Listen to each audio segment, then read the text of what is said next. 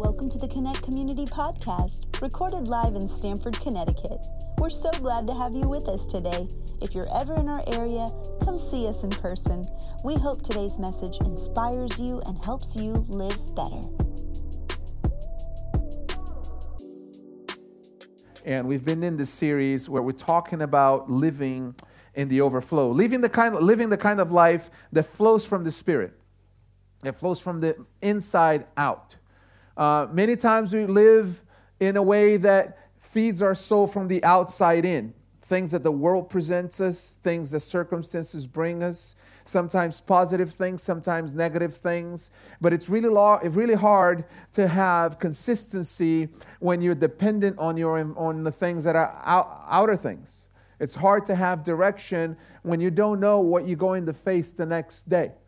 That's why it's important for us to live from the inside out. Now, something that we need to understand and we've been exploring is that we all have different parts. There are different parts of you. I said a couple of weeks ago that you're like an onion, right? We have layers. Even the most open of us, we have different layers. There are different parts of us, from the innermost part to the outermost part. And this is represented in different environments that you might be in. Like the way you act at home is not the same way you act at work. Hopefully not, right? You have your professional persona. You have your work persona. And then at home you relax. You're yourself. You're free.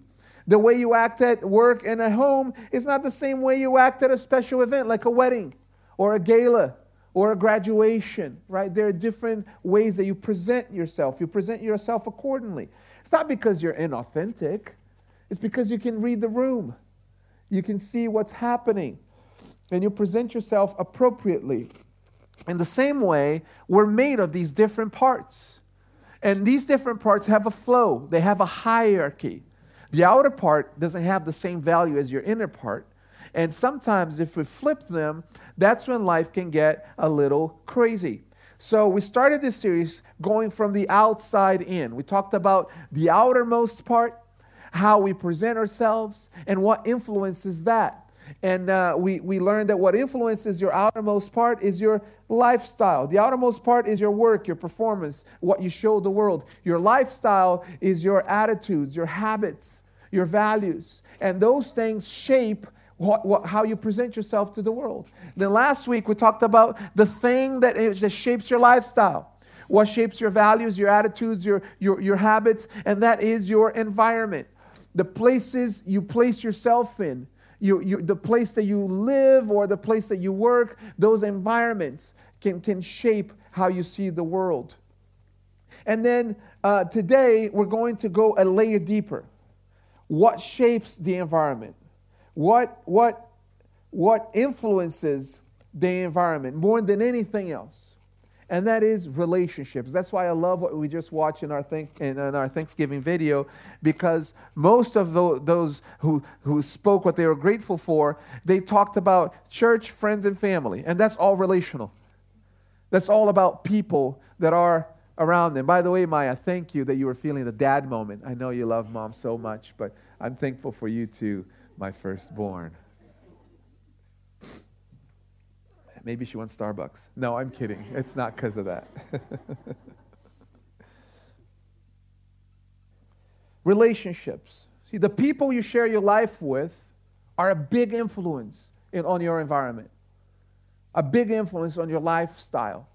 A big influence on how you present yourself, the visible parts of you. And this is where this series is going to get a little bit more intimate.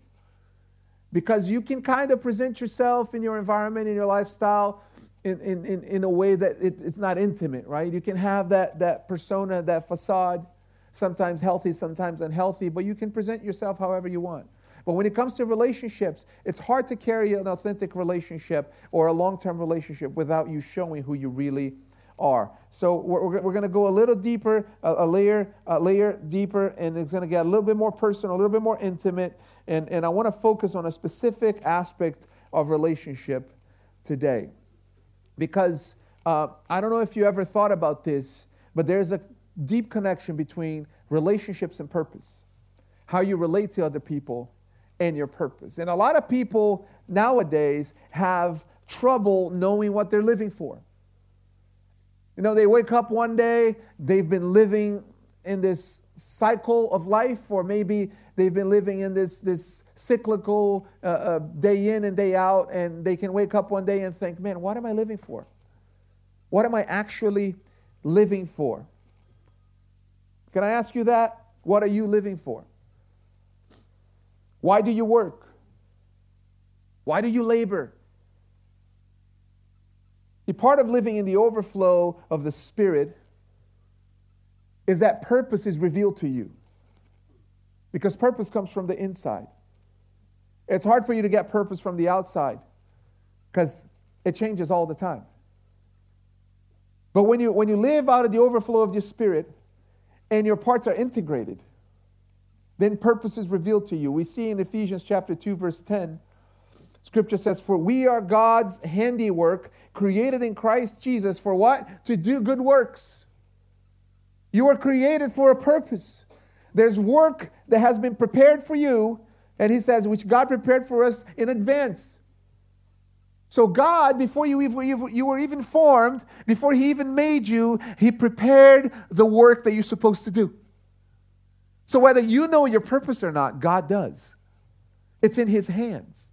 Your purpose is clear to God, whether you know it or not. That's why when you live out of the overflow of the Spirit, your purpose is revealed to you because God shows what it is.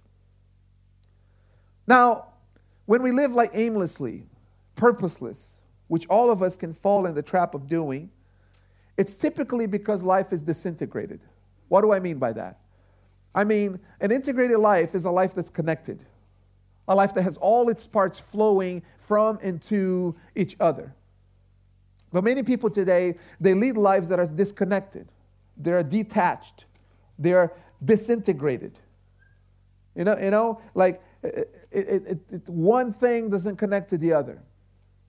And to engage our spirit properly, to live a life of faith, a life that's connected to God, we need to understand that all these other parts of us, they can't be disconnected. They ought to be integrated. They got to be connected. Now, what happens in the course of life is that sometimes, and this is out of a good intention, sometimes to protect ourselves or maybe to protect our loved ones, we build walls. Walls of separation on these different parts and different areas of our lives. There's walls that we build between our work life and our home life. Walls that we build between her family and his family. And then on Thanksgiving, the walls come down, and then you realize why you built the walls.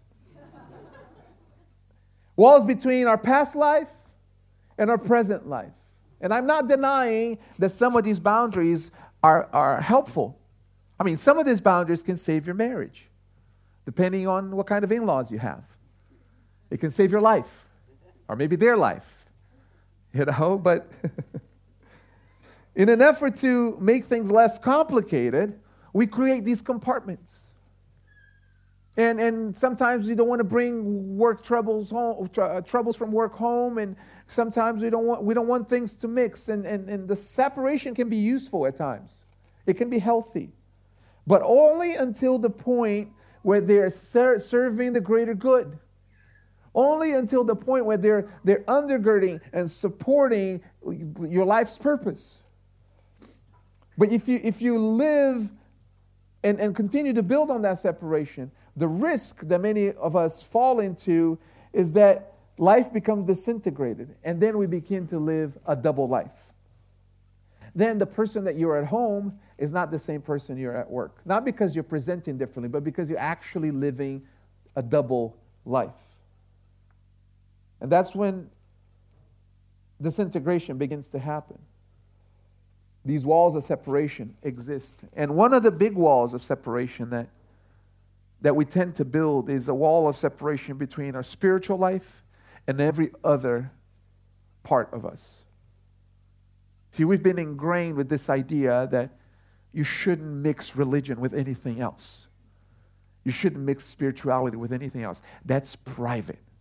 That's yours. And what registers is that's private, it means it's a secret. I shouldn't present it. I shouldn't be open about it. It's almost like you should hide it because it's not appropriate. Or how can you be shaped by something that is not appropriate?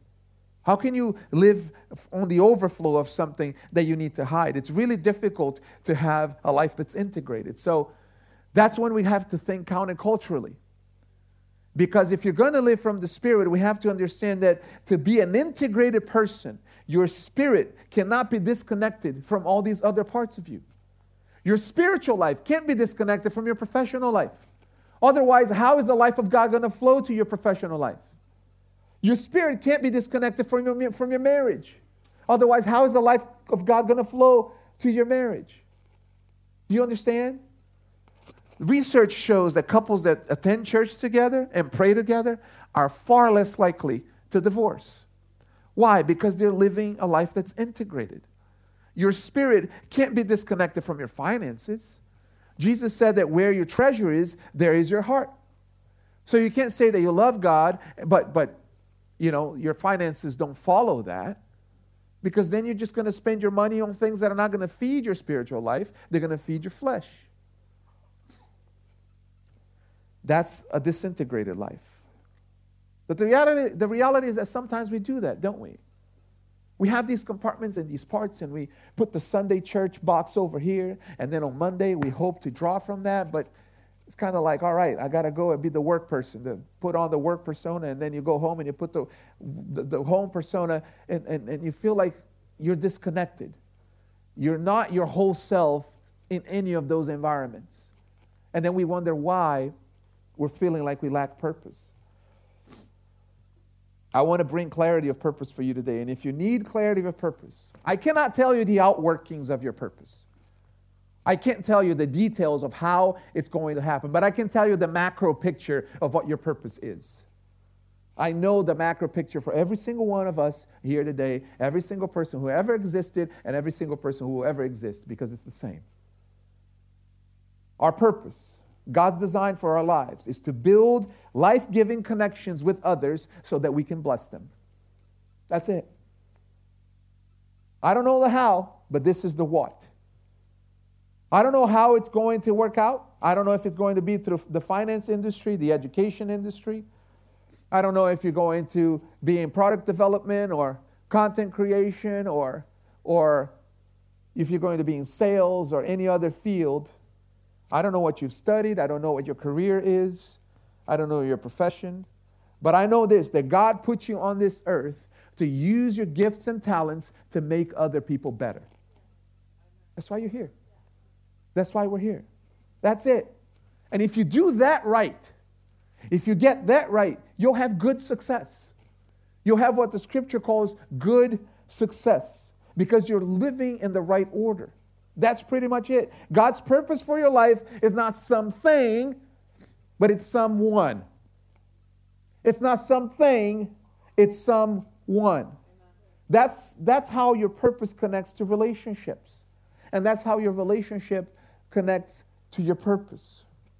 There's a profound statement that Jesus made when he was teaching about his own purpose. People were wondering whether Jesus was a prophet or whether he even supported Jewish law. Jesus came into the scene doing miracles and wonders, and it's really hard to claim that he wasn't the Son of God when he's doing all of these things, that he wasn't who he was supposed to be. So people are wondering, like, what are you? Are you one of us? Do you even care about Moses' law? Or are you doing your own thing? And Jesus said this, he said, "Do not think that I have come to abolish the law or the prophets. I have not come to abolish them, but to fulfill them." So he doubles down on it. In other words, not only am I in agreement with Jewish law, I am the model. I'm the one you should look to in order to fulfill it how it's supposed to be fulfilled. And at first, it seemed a little bit confusing. In fact, scholars have wondered, what did Jesus mean by come to fulfill? Does it mean like he ended it? Did he close the books on it? Did he start a new chapter? What did he mean by fulfill? The Apostle Paul gives us a more practical and more actionable explanation of what the fulfilled law means. And this is what he says, Romans chapter 13, verses 8 through 10. Check this out. Owe no one anything except to love each other, for the one who loves another has fulfilled the law. This is the same original word in the Greek that Jesus used. The one who loves another has fulfilled the law. For the commandments, you shall not commit adultery, you shall not murder, you shall not steal, you shall not covet, and any other commandment are summed up in this word: you shall love your neighbor as yourself. Love does no wrong to a neighbor, therefore love is the fulfilling of the law. It's a wonderful picture. It's a picture that you and I can grasp. And it's a picture of the life of Jesus. No doubt, Paul wrote this inspired by Jesus. The one who loves another has fulfilled the law. Think about that for a moment. In Jesus' days, following the law was about being right with God. Maybe that's your thought process. I'm going to go to church to be right with God. I'm not going to tell a lie to be right with God. I want to do things right so I can be right with God. Yet, what Paul is saying is that it's not simply about being right with God. It's not about avoiding curses. It's not about reaching perfection in that sense. It's not simple piousness. The Apostle Paul breaks it down and he says, listen, first of all, to fulfill the law, owe no one anything. It's not necessarily about living debt-free, although that's not a bad thing to do, right? But this is about living offense-free. It's about living at peace with everyone, living guilt-free, living drama-free. Don't you want to live drama-free? You can say amen, and maybe elbow the person next to you a little bit. It's about holding no grudges, to do your part, to make sure that you're at peace with everyone. That's what this is about. Sometimes you can't control that, but as long as you're doing your part, that's what he says. You owe nothing to anyone. As far as it depends on you, owe nothing to anyone. Why? Except to love each other. That's all we should do. That's all we should focus on. And this is how Paul concludes. He says, because the one who loves another has fulfilled the law. So let's apply this to Jesus. Jesus was the greatest person at loving others.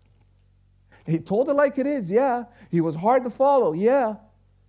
But he was the greatest at loving others. And he loved us till the end. When the nails were piercing him on the cross, he still loved us.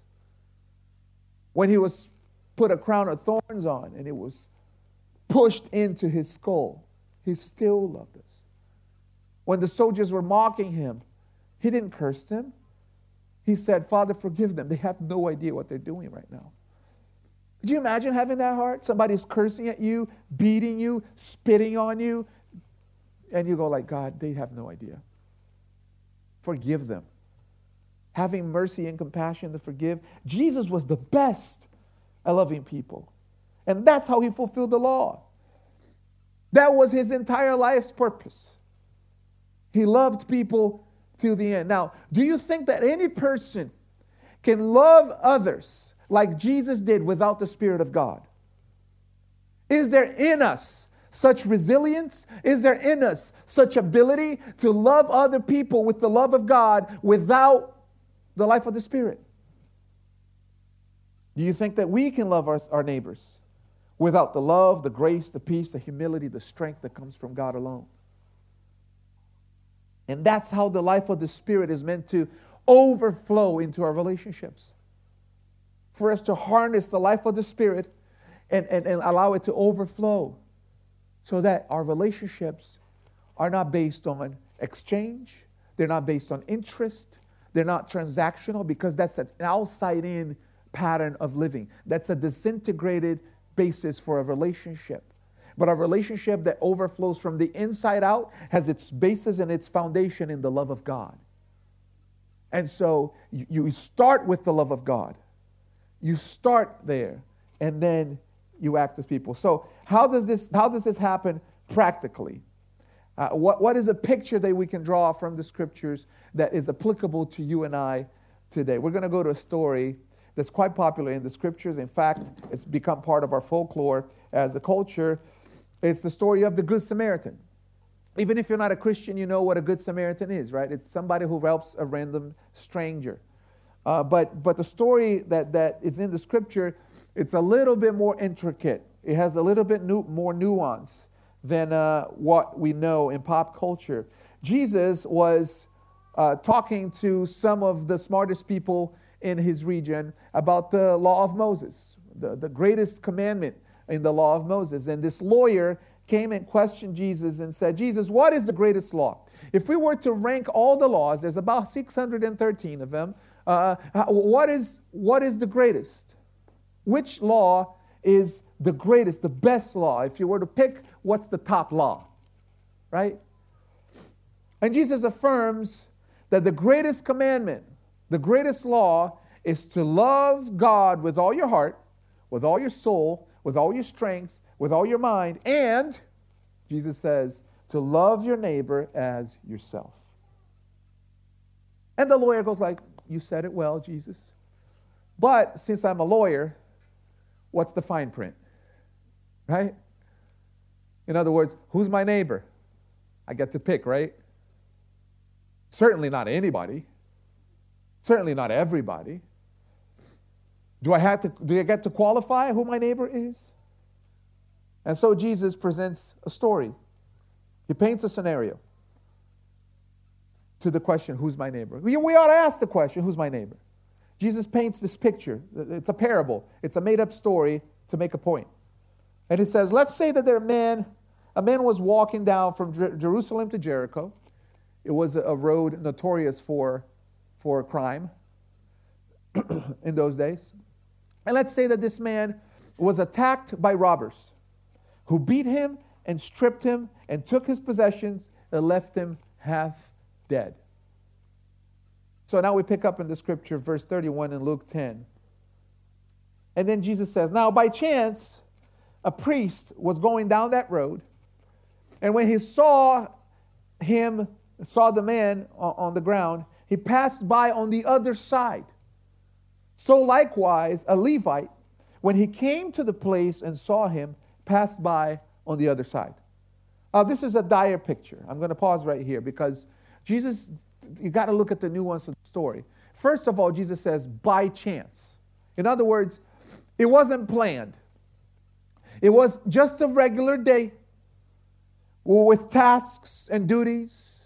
Just a regular day with a to-do list where you had to go somewhere. The Levite had to go somewhere. The priest had to go somewhere. Maybe they had plans. Maybe they had ambitions. Maybe they had problems that day that they were trying to solve. It wasn't an outreach night or a missions trip where the priest and the Levite would be in their best behavior, right? Knowing that they should help others. But it was just a regular day. It happened by chance. Now, a priest and a Levite, Jesus picked these two positions on purpose because first, they were respected. Those two positions were titles that everybody wanted. They were respected positions. But secondly, they knew the law. They were the example. So Jesus is saying, hey, let's say these two guys who are religious people, they walk in and they pass to the other side of the road. They walk across the street to avoid the man. I think Jesus was painting a picture to let them know that religious people can also live a life that's disintegrated. Religious people can also be spiritual on the pulpit, spiritual in the temple, and selfish on the road. Followers of Christ can live so disconnected that they can pray for Israel and Palestine, they can pray for Russia and for the Ukraine, but they can ignore their next door neighbor and their needs. Ignore the worker that works next to them in the cubicle and their needs. See, it's important for us to realize that by chance means that most opportunities you'll have to allow the flow, the overflow of the love of God in your life will happen when you least expect it. That's what that by chance means. That's when we're called to love. So he continues the story. But a Samaritan, as he journeyed, came to where he was. And when he saw him, he had compassion, and he went to him and bound up his wounds, and pouring on oil and wine. Then he set him on his own animal and brought him to an inn and took care of him. And the next day he took out 2 denarii and gave them to the innkeeper, saying, take care of him, and whatever more you spend, I'll repay when I come back. And then Jesus asked the questions, which of the 3 do you think proved to be the neighbor to the man who fell amongst the robbers? And the lawyer said, the one who showed him mercy. And Jesus said to him, well, you go and do likewise. That's how you be a neighbor.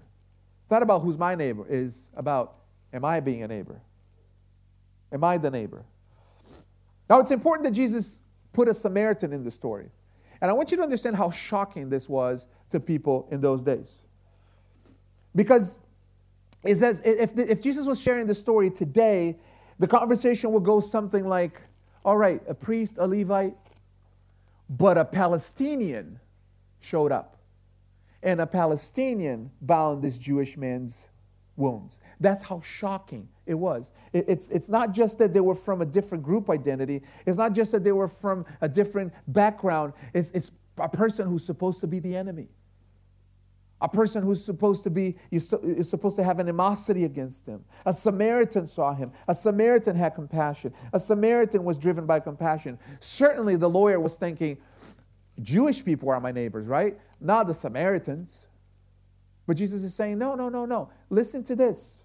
A Samaritan, if a Samaritan has compassion on somebody who's hurting, is he a neighbor? Yeah? So you go and you do likewise. Jesus is not talking about random niceness here. He's teaching us how to fulfill the law, how to love our neighbor as ourselves. He's showing that the law of God, the heart of God, the flow of God is not about status. It's not about pedigree.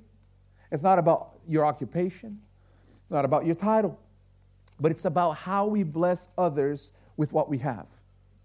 That's really what it's about. It's not about who you have become or what you have accomplished. We all attach ourselves to those things. Those are outer things. It's about not becoming a priest, a pastor. It's not about becoming a priest, a pastor, a CEO, a teacher, a doctor, a businessman, a celebrity, or whatever it is that you're pursuing. It's about what you do with that. It's about what you do once you arrive there or on your way there.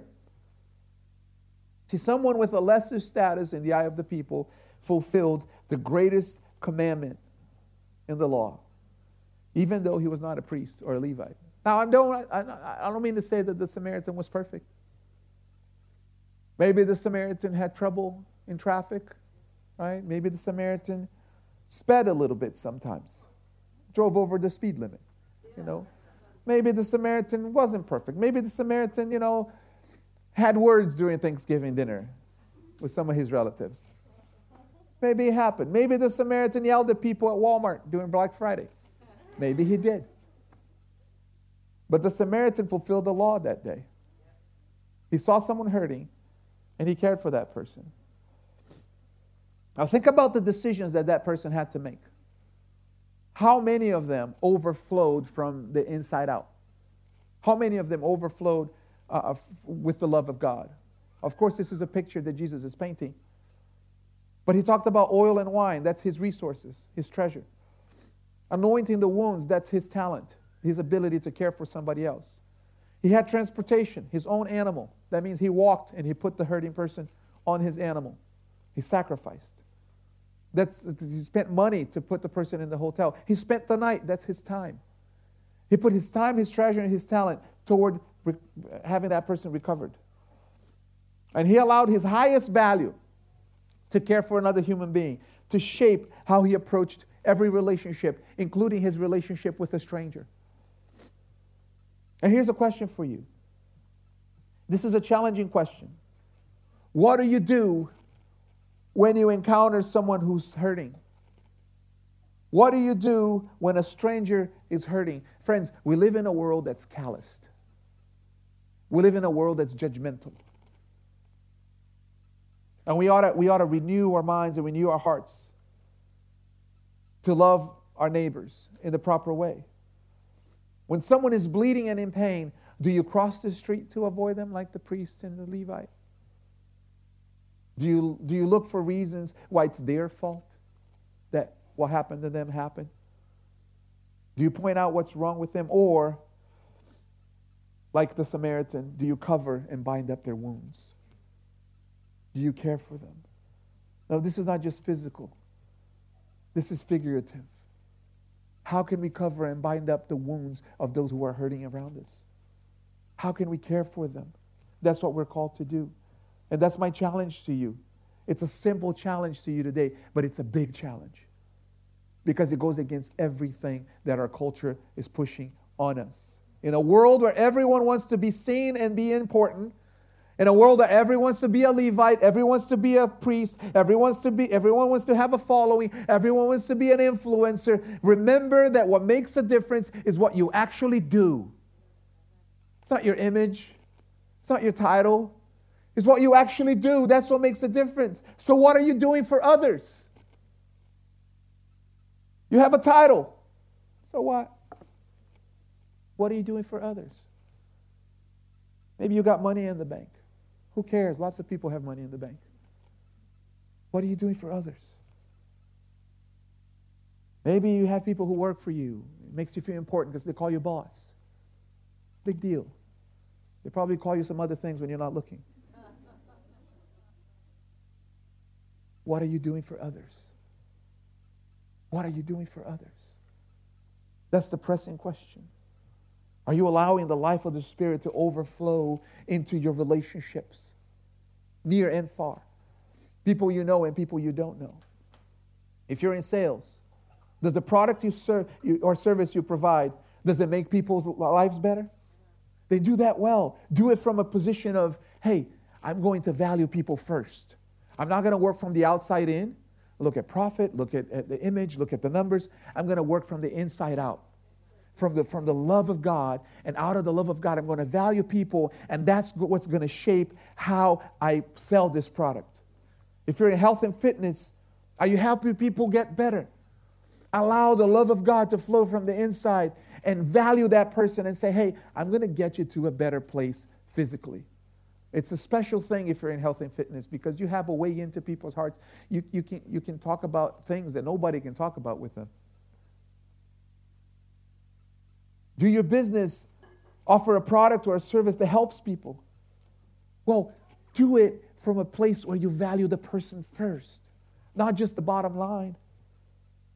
If you're a student, be mindful of others. Be mindful of your classmates. Be mindful of the person who's alone in class, who has no friends. Go after them. Value the person who's alone. Value the person who is hurting, who is in pain, and bind up their wounds. Whatever you're involved in, whether it's politics, law, whether it's customer service, you can do it for a paycheck or you can do it because you love people. And let me tell you, if you do it because you love people, it's going to change your entire perspective. You're going to go back to work tomorrow thinking differently about your job, thinking differently about what you do. And that's the difference between someone who lives life integrated and connected and who lives a life that's disintegrated and disconnected. Because the person who lives the life that's disintegrated and disconnected, they think about the bottom line, they think about the price, they think about the invoice, they think about the numbers. And their value for people is all the way over here, disconnected from their goal. And they feel divided. But when you live integrated, things have a flow. And there's a hierarchy. And you know that from your spirit, you value people first. From the spirit, the fulfillment of the law is to love your neighbor. From your spirit, you know that we are to care for people. No matter what culture says, no matter the pictures that are painted on your reels and your TikToks, that's not real, all right? Real is the person who's next to you, the person who you work with, your neighbor, the person who might be hurting in your tangential relationships. Be the person who encourages them and empowers them.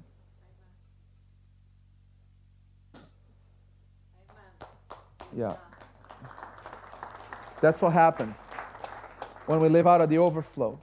You know, that's why I love being here on Sunday morning, because when you understand that a life connected, a life that's integrated, works from the inside out, you understand that being here on Sundays is not just about your spiritual box. You understand that worshiping together with other people of faith makes you a better worker, makes you a better employee, makes you a better husband, makes you a better wife, makes you a better son, a better daughter. Because you're feeding the life of the Spirit, and that's going to overflow into every relationship you have. The life that lives from the overflow values the Spirit, the life in the Spirit. And that's what happens when you allow the life of God to align God's purpose and align your values. I want to encourage you to continue to do that, to continue to be focused on blessing other people and being the healing and the voice of God for them. That's why as a church, we'll continue to move toward connecting people to God. I was just about to call you. He felt it, you know. He felt it. That's why as a church, we're going to continue to move toward connecting people to God, connecting people to others, connecting people to purpose. That's why we're moving to a bigger location, you know, so we can gather more people. You know, it's interesting because the church organization, the church is an institution, really.